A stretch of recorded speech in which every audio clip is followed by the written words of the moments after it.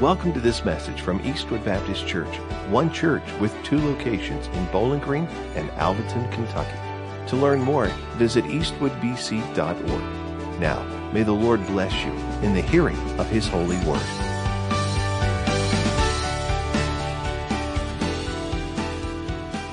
Go with me to Matthew chapter 5. We're going to continue there in our Sermon on the Mount. At the close of a worship gathering one Sunday, this preacher told his congregation, he said, "Church, now next week, I plan to preach on the sin of lying." And he said, in order to prepare you for that sermon, I need you to go read Mark chapter 17. And then he dismissed the congregation. He gave them those instructions, dismissed them, they headed out. Came back the next Sunday, and when it came time for him to preach, he got up there and he reminded them, last Sunday, I asked you guys to prepare for today's sermon by reading Mark 17. And he said, by a show of hands, I want to know how many of you guys actually read it. And a few hands went up around the sanctuary. And he looked around and began to laugh. He said, "Beloved, there is no Mark 17. I will now begin my sermon on the sin of lying." Now listen, telling the truth is hard for us sometimes, isn't it? Right? We don't want to look foolish. So we'll say things that aren't all the way true, but we'll fudge it a little bit. Or sometimes we may outright lie. Or maybe we don't want to get into trouble. Right? I mean, we've seen our kids do that 1,000 times, right? We've caught them red-handed, right? They've got the chocolate all over their mouth. "Honey, did you eat the chocolate chip cookies?" "No, Mama." And the evidence is right there, right? But we as adults do that too, right? We don't want to get in trouble, so we're tempted to lie, or we don't want to hurt somebody's feelings. Husbands, we go through this a lot, right? "Honey, does this make my look big?" You know, and you know, and so, do I look pretty today, or whatever else? And although she always looks pretty, right? Maybe just that day, maybe it's not her best, and so just like we have sometimes not our best, and so what do? Well, we fudge. Now this doesn't happen in my house, if that's what you're saying over there. Right? But we're tempted to lie, or maybe we want to save face, right? We're tempted to lie. But there are moments when truth, the whole truth, and nothing but the truth must be told. That's why in courts of law, for instance, you take an oath when you get up into that witness stand. Have any of y'all ever served as a witness and had to do the oath? Okay. A few of you have, all right? Witnesses are asked, basically, here in America, do you solemnly swear that you will tell the truth, the whole truth, and nothing but the truth, so help you God? Now, you have to be careful when you put people under oath, right?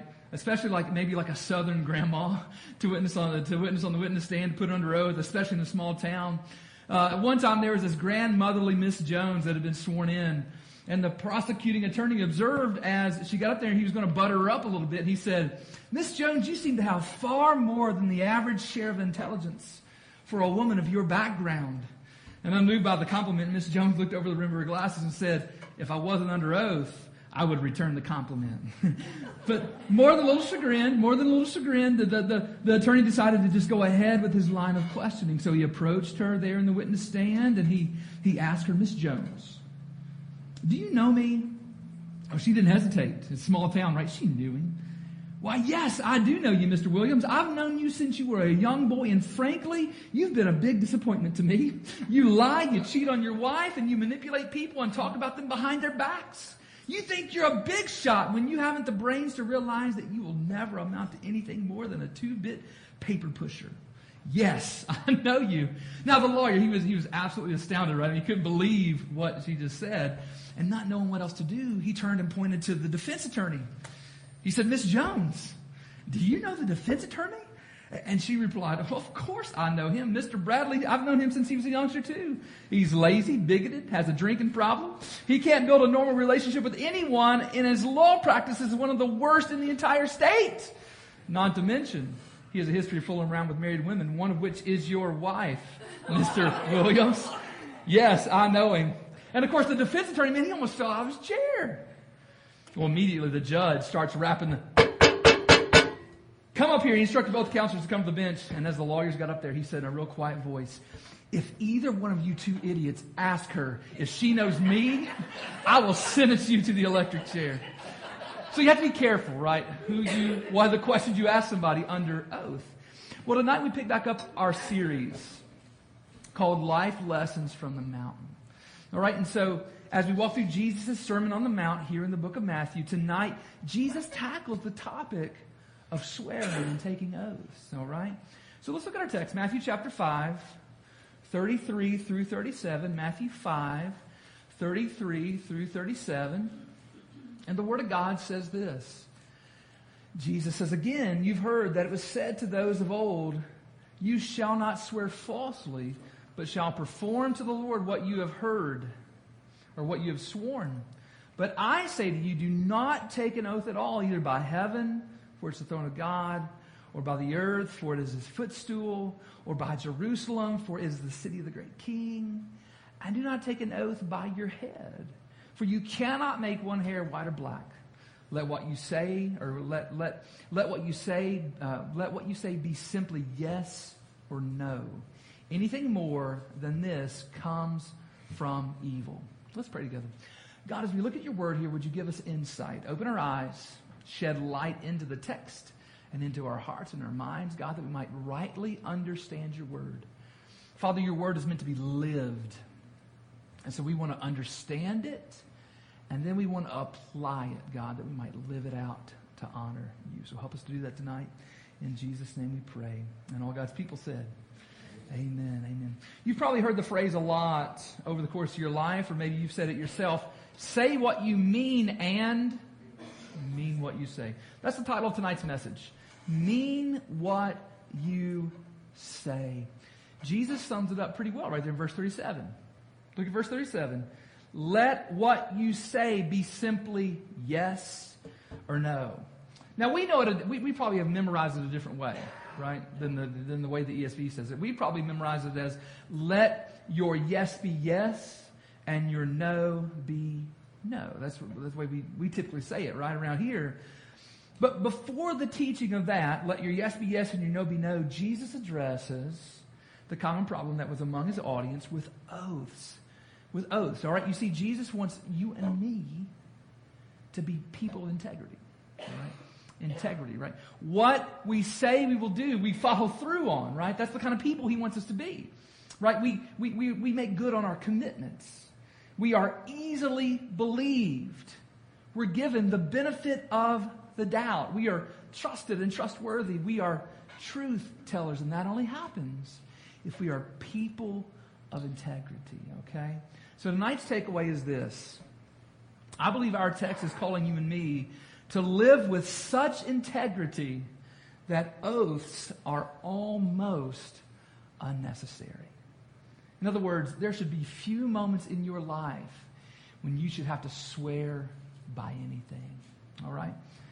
Live with such integrity that oaths are almost unnecessary. So we're going to look at 4 truths here concerning oaths from our text, all right? So the first thing I want you to recognize and realize is that not all oaths are forbidden, okay? Not all oaths are forbidden. Now, some who come away from this text make the wrong conclusion, I believe, right? They make the conclusion that Jesus is forbidding any and all oaths, okay? I remember back when I was the associate pastor, minister of youth and music at Crofton Baptist Church over in Christian County. We were in the process of updating and emphasizing our church covenant. And our covenant was the 1853, J. Newton Brown one that almost all the Southern Baptist churches have, the older churches. How many of you guys ever went to a church with the covenant on the wall? You know what I'm talking about? It was probably the J. Newton Brown 1853 church covenant. And the original covenant uses the word engage. That's the verb it uses. We engage, therefore, by the aid of the Holy Spirit to walk together in Christian love. We engage to maintain family and secret devotions. We engage to watch over one another in brotherly love. But we're updating the language, right? I mean, that's not, we use the word engage, but we don't use the word engage that way, really, today, do we? Okay? So we were updating the word, so we decided to use the word pledge. That's the word we use, right? We pledge by the aid of the Holy Spirit, to walk together in Christian love. Now, I got a few folks all bent out of shape, man. First off, we were changing something, okay? Right? That's enough to get things started, all right? But we used the word pledge, and for some folks there in the church there, they felt like the word pledge made the covenant an oath, and you should never take an oath, they said. Never mind that these people had pledged allegiance to the flag of the United States of America hundreds of times before, no doubt. One of them was even a veteran, and so you know he had pledged allegiance to the flag numerous times. But nevertheless, they were convinced, based upon this text, that they should never take an oath whatsoever. All right? So we changed the word to promise, not pledge, and everybody's all right? So just the verbiage there. But now, honestly, just to be fair, I can see how if a person were to just read this text, they would come away possibly with the understanding that we should never make an oath no matter what, all right? But let me remind you guys, as you study the Bible, if we want to understand the Bible correctly, if we understand the Bible for all it's worth, when it comes to a specific text, we've got to take into account the totality of the Word of God, all right? Scripture never contradicts itself, right? Scripture comes together and supports, right? We got to let Scripture interpret Scripture, okay? And when we do that, when we look at the totality of Scripture, not all oaths are forbidden. I mean, look at God, for instance, right? God himself instructed the Israelites to swear by his name alone. I want to just pass out some passages of Scripture here so we can share in this, all right? Just real quickly. Who would take Deuteronomy 6:13 tonight?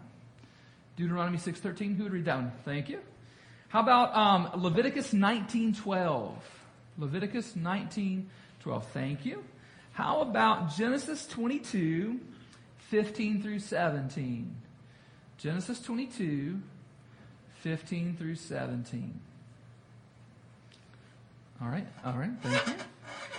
Hebrews 6:13 and 14. Who would take that? That's the last one I'm passing out, right? Thank you. All right, Hebrews 6:13 and 14. So let's hear this for just a moment, okay? When we understand the totality of Scripture, God instructed the Israelites, his people, to swear by his name alone. Listen to Deuteronomy 6:13.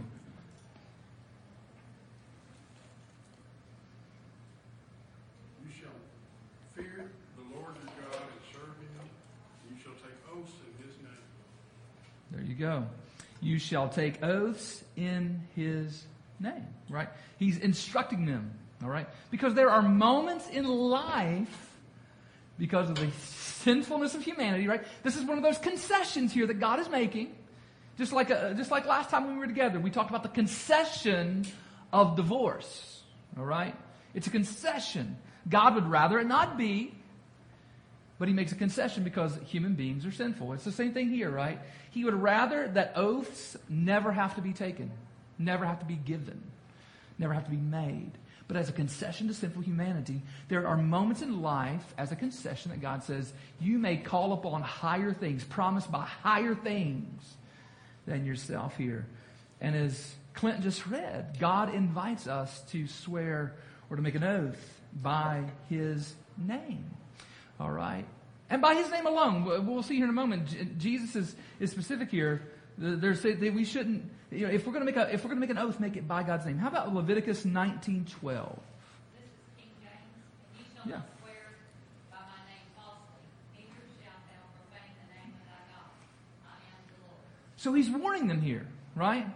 He's warning. Swear by my name, but you better not do it falsely. You better not swear by my name falsely. So there we have direct instruction, both in the positive and in the negative, to make oaths by God's name. All right? Now, you and I, as followers of Christ, as children of God, we're to be imitators of our Heavenly Father, right? We just sing about God being a good, good Father, all right? So we want to be good like He is good, and so we are to imitate God. And guess who makes oaths? God makes oaths. God makes oaths. Let's listen. I could give you numerous examples of this, okay? But we're just going to do two for time's sake tonight, just two. Let's hear Genesis 22:15 through 17. One of the biggest oaths ever made in the Bible. Let's hear it. And the angel of the Lord called to Abraham a second time from heaven and said, By myself I have sworn, declares the Lord, because you have done this and have not withheld your son, your only son. I will surely bless you, and I will surely multiply your offspring as the stars of heaven and as the sand that is on the seashore. And your offspring, I think I'm going too far, No, you're fine. shall possess the gate of his enemies. There you go. You got it. Beautiful. So you see what God's saying there? God is swearing by the highest thing there is, himself. Hebrews picks this up and says it in a little different way. Let's hear Hebrews 6, 13 and 14. For example, there was God's promise to Abraham. Since there was no one greater to swear by, God took an oath in his own name, saying, I will certainly bless you, and I will multiply your descendants beyond number. So like I said, there are all sorts of examples of this sort of language where God swears to do something, where he makes an oath. I mean, just think, for instance, what do we call the first half of the Bible? The what? The Old Testament. That's right. All right. Or the Old Covenant. All right. A covenant is nothing more than an oath. All right. Just like the New Testament, the New Covenant. So God makes oaths all throughout the Bible. All right. Think about Jesus himself for just a moment. Oftentimes, before Jesus would say a teaching, he would say, as Deborah read in the King James a moment ago, in the King James he would say, verily, verily. All right? In our modern language, it's truly, truly. All right? Amen and amen. You'll see elsewhere, okay? That's basically, it's not, it's a sort of an informal way of making an oath. He's saying, I'm promising you what I'm saying is true. I swear to you. I swear to God that what I'm saying to you is true. In one sense, it's sort of what Jesus is saying there. So, again, guys, just remember that not all oaths are forbidden. Secondly, we should understand when it comes to oaths, that oaths should not be made rashly. Oaths, they're really serious. We shouldn't be flippant with these. You hear people say, I swear to God, all the time, and you probably, smack your kids, mouth. Don't quit that, or hush them. Shh, don't say that. All right. So it's really serious. That's why Jesus says here. He says in verse 33, Matthew 5:33. In our text, he says, again, you've heard that it was said to those of old, you shall not swear falsely, but shall perform to the Lord what was sworn. All right? That's exactly what the Old Testament taught. That's exactly what the Old Testament taught. Numbers 30, verse 2. Numbers 30, verse 2 says, if a man vows a vow to the Lord or swears an oath to bind himself by a pledge, he shall not break his word. He shall do according to all that proceeds out of his mouth. It's really serious, right? Deuteronomy 23, 21 through 23. Deuteronomy 23, verse 21 through 23. It says again, sort of reiterating this out of Numbers, if a man vows a vow to the Lord or swears an oath to bind himself by a pledge, he shall not break his word. He shall do according to all that proceeds out of his mouth. So I say to you tonight, it is really serious. You don't rashly jump into a pledge to God, an oath to God, or an oath to someone else by God's name. Whatever you vow to God or whatever you vow by God, you are liable for before God. All right? Therefore, they should not be made rashly. Now, you can probably think of some examples in the Bible where people made some oaths rashly. Any come to mind where people made some oaths rashly? Peter, yeah. He did, didn't he? What happened there, Clint? He said, I will never forsake you. That's right. That's right, yeah. And then even later on, as the follow-up to that, after Jesus was arrested, Peter had promised, I'll never leave you or forsake you. And then in the garden, not in the garden, but after Jesus was arrested in the Garden of Gethsemane, he was taken to trial, and out in the courtyard, some people said, hey, weren't you with Jesus? And what did he say? I never knew the man. I never knew Jesus. And they kept questioning him. And finally it says that he swore, right? He called down curses on his head. In other words, by God, let God kill me if I'm not telling you the truth, basically, okay? He swore, he made an oath that he did not know God. Joshua 9. He made a rash oath with the Hivites. Do you remember that? Where they tricked him? They made Joshua think that they had come from a far way off, and they came in, they made their clothes look old, and all their supplies look old, and all this stuff. And they came in and they said, Joshua, we are your servants. We want to serve the Israelite people here in this land. Will you let us stay? And the Bible says that Joshua did not consult the Lord. He made a rash oath. He said, absolutely, I make a pledge to you. We swear to you that you can live in this land. And as we know, it was a problem from there forward, wasn't it? God had told him to eradicate all the peoples from the lands. And the Hivites were a problem in the land, bringing in paganism and all the things that they had in their lifestyles, okay? So there's an example. And probably the worst one you can think of possibly is the one with Jephthah. Jephthah and his daughter. The book of Judges there, Judges 11, 30 and 31. Judges 11, 30 and 31. And Jephthah made a vow to the Lord and said, if you will give the Ammonites into my hand, then whatever comes out from the doors of my house to meet me when I return in peace from the Ammonites shall be the Lord's, and I will offer it up for a burnt offering. And God gave him victory over the Ammonites. And when he came home, who knows what he was thinking, but he spoke rashly. And as he's coming home, his only child, his beloved daughter, came dancing out of his front door with a tambourine, giving glory to God and praise to God that her daddy was returning home and he was victorious over the Ammonites. And so Jephthah had made a vow. Now, he said he would make that a burnt offering, all right?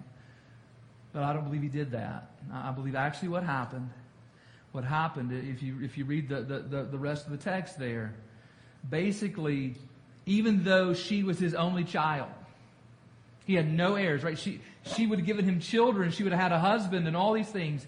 Basically what happened is he dedicated her to God and left her a virgin for the rest of her life. He never gave her in marriage to anyone else, all right?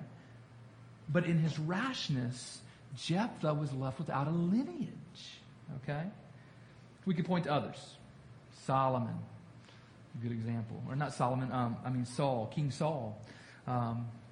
Other ones, okay? But just suffice it to say that you and I, we should be really careful what vows we make before God because we're accountable.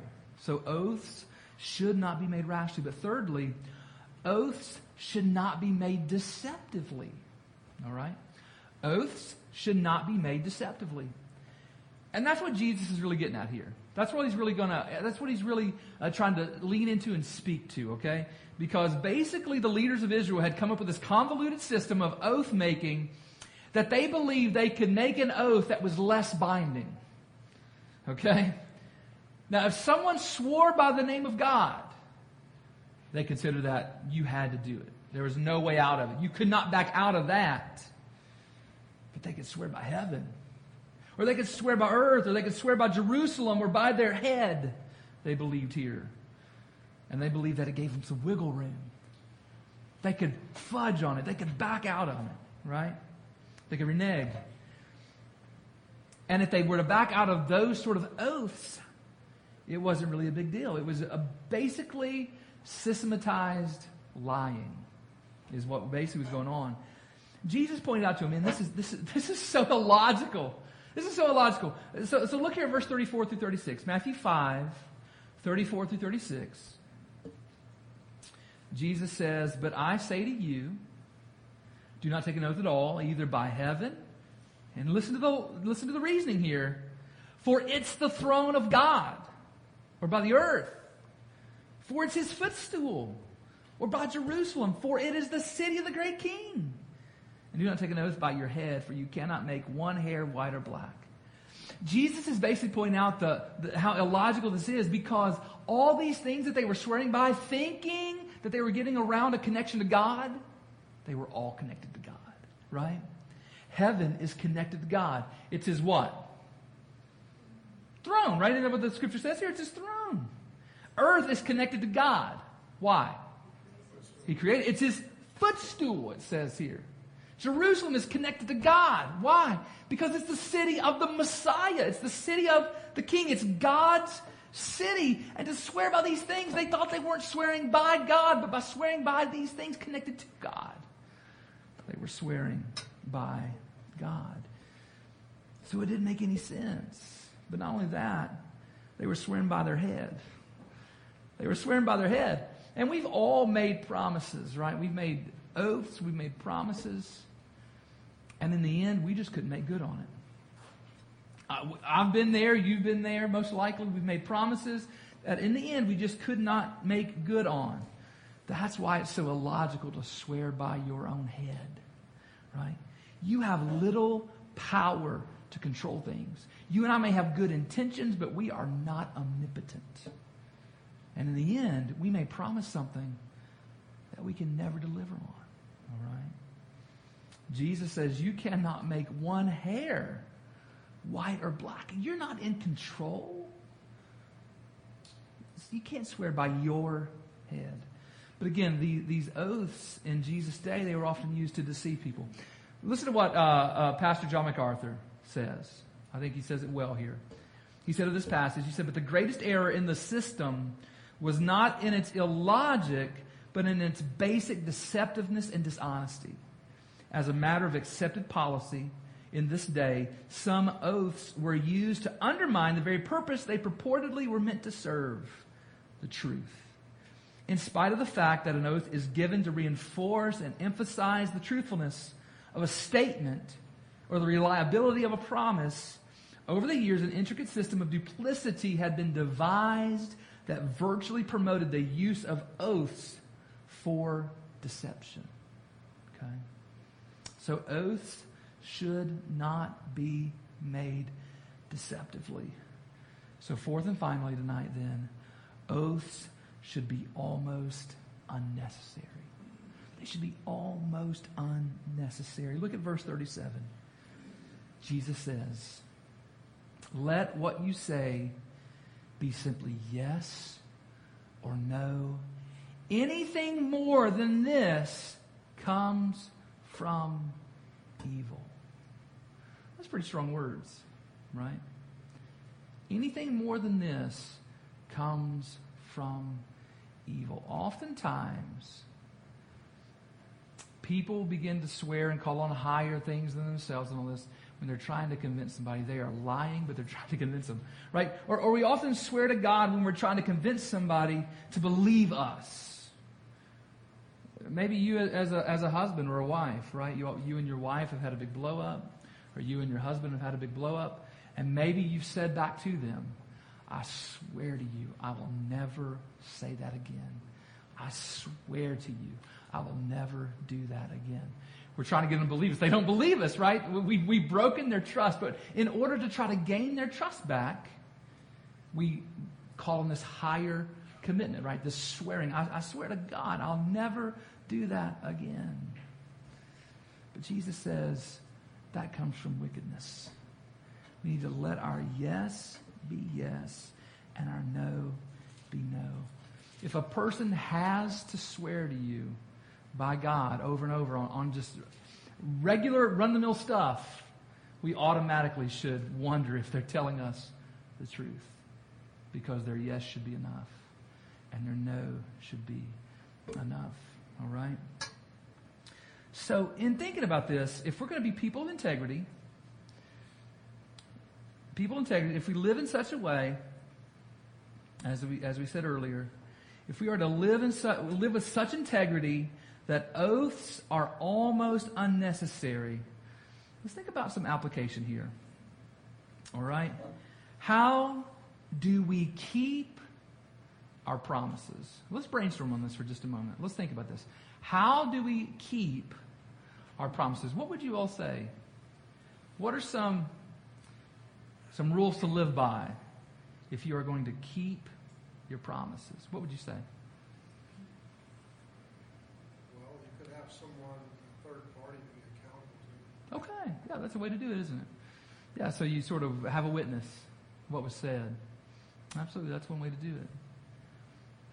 Perhaps another way is make only promises you intend to keep. You know? So you've got to have intention there. Now again, I'm a sinner talking to sinners, okay? Most likely you've made promises to people that you knew when you said it, you would never do it. Why do we do that?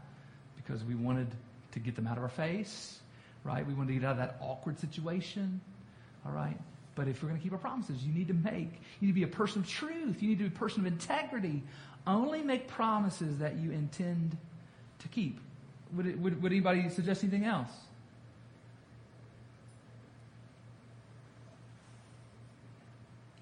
I would say secondly then, make only promises not just that you intend to keep, but promises that you can keep. Right? There's a good axiom in business. Under promise and what? Over deliver. All right? Oftentimes when we make promises, we do the opposite, don't we? We overpromise. We overpromise, right? In order, trying to convince them to go with us or to do whatever, to believe us or whatever, we overpromise. We say things that we most likely can never follow up and be good in, right? We can't make good on that promise, right?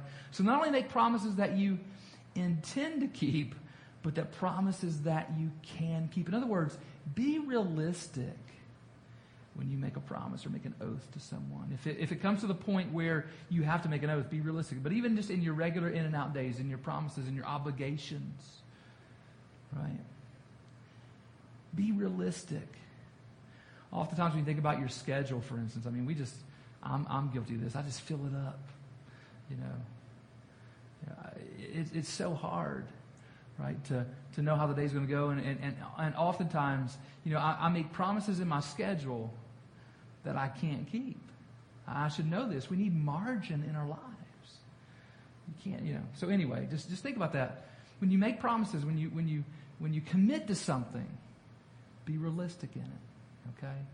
Make promises that you can keep. Third, I would say this. Anybody jump in if one comes to mind. I mean, third, I would say this, and this is really important. Learn to say no. Now remember, what did Jesus say? Let your yes be yes, and your no be no. Now some of us have a really hard time with that second option, don't we? You know what I'm saying? Anybody here suffer from people pleasing? I'm going to put up both hands, right? You know, my wife is really good at holding me accountable. Just tell them no, Ben. And I'm like, I can't. They won't like me. You know? They won't think I'm doing a good job, you know, or whatever else, okay? But we have to learn to say no. Because oftentimes if we make a commitment that we feel constrained to make, we often won't come through with it because our heart's not in it. So we've got to learn to say no. And again, not just because we want to be wholehearted in it. Maybe we say yes to something with good intentions, but we oftentimes, again, get so many yeses on our plate that we just can't follow through on it, okay? So we've got to learn to say no. And if anybody else have anything else before I do the final one I'll come up with? All this wisdom in the room, I know there's a bunch. Well, what do you do with people who have different personalities, okay? All right. In the context of letting your yes be yes and no, no. Well, some, they really do want to please everyone. They do. There's some people who say, when was the last time they pleased someone? Mm-hmm. Yeah. So you're saying that on the other side of that, how do you help that person? Is that what you're asking? Yeah, I think that's a good. Yeah, so let's chew on that for a moment. So the person that is making a promise to you, that tends to overpromise and underdeliver, how do you help them not to make a promise they can't keep? What would y'all say to that? How do you help them to make a promise that they can't keep or probably won't keep? Okay, don't ask them. That's right. What else would you say? You don't have to do that? Yeah. Yeah, sometimes we put them on the spot, don't we? Yeah. Yeah, we can put some softness to it, right? So, listen, I know you're really busy. If you can, that would be cool. But please don't feel like you have to. Put some softness into it. Anybody say anything else? Children benefit from constant reminders. Okay, yeah, that's good. Yeah, that's a good way to help people make their promises. So maybe it's you write them down, or you find that third party, or you remind them. That's right. We all need reminders. As much as these things can be aggravating, they're really helpful. So it's like, hey Siri, remind me tomorrow at 9:00 to change all the clocks in the church. And she's not going to remind me. So anyway, she didn't work. But anyway, you see what I'm saying? Stuff like that, right? We need reminders. That's good. Thank you, Bob. And so maybe it's even you write them down in a calendar. How many of you guys have ever, so the day of or whatever, and you realize, oh no, it's today, or someone reminds you, like, oh, I didn't write that down. I promised it there. Okay, it's important, right? So write things down, remind yourself, be reminded by others. So, and so that means telling people what you promised as well, right? So maybe they can help you remember. Would y'all say anything else? Anything else, other wisdom you'd add in there?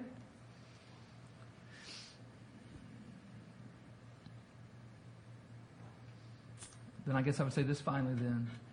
To help you keep your promises is to remember that all promises, all oaths, whether you use God's name or not, are made before God. Right? When you promise to do something, God sees that. God knows that. Right? So if we say we will do something, we are saying that before God as our witness. And so we need to be as best as possible to follow through on that. Now, what if you don't keep your promise? What do you do then? You repent. That's absolutely right. That's one thing to do. What about with the person? What do? Ask for forgiveness. That's right. And then you try to make restitution. You try to make it up to them, right? You know what? I'm sorry I missed that. Can I do this for you, right? You offer a way to make it up to them, okay? We are human beings, right? Which means we are limited in our ability to do stuff. And so there are going to be moments where we just don't follow through. Not only are we human beings, but we're sinful human beings. And sometimes we make promises that we never intend to keep, okay? So it's important for us to on the back end of that, to know what to do, to repent and to ask for forgiveness and to try to make restitution for those wrongs. All right. Here's the conclusion for tonight. Here's what I pray you would just think about as we head out. May we need only our yes and our no to be believed.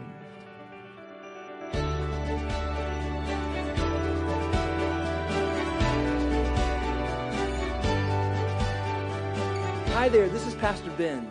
I have something really important to ask you, but first, I want to say thank you for taking the time to make this digital connection with us through our podcast. I hope the message you just listened to was a blessing, but an even greater blessing than this digital connection would be for you to connect with us in person this coming Sunday at one of Eastwood's 2 campuses where we get the joy of living life together in Jesus' name. And now for that really important question, which is the most important question you'll ever answer. Where do you stand before God? Now, based on what you've done, the straightforward answer is that you stand guilty and condemned before God. You are a sinner who completely deserves God's wrath forevermore in hell. And I deserve the same thing also. I mean, every person does. Guys, that's terrible news. And even worse is the fact that there's nothing you can do in and of yourself to change that. You need a Savior. But I have good news. God loved the world so much that He sent Jesus to be your Savior. Jesus came and lived the perfect life that you cannot live, and he stood condemned on the cross, dying the death you deserve. And 3 days later, Jesus was raised from the dead to prove to everybody that he is indeed the Savior of the world. And now Jesus longs to change your standing before God by making a trade with you. He desires to take what you've earned, which is the wrath of God in hell, and to give you in return what he has earned, which is the blessing of God in heaven. When this trade happens, instead of standing guilty and condemned before God, you will stand forgiven and righteous with the promise of everlasting life. So what must you do to have your standing before God changed? First, admit to God you are a sinner. Second, hate your sins. Turn from them and ask God to forgive you. And finally, turn to Jesus in faith and love, putting your complete hope in Jesus' life, death, and resurrection, and follow him until the day you die. Wherever you are listening to this podcast, Jesus is ready to make this trade with you. And I pray that you would trust in Jesus and be saved. Thank you again for connecting with us, and I hope to see you soon at Eastwood Baptist Church.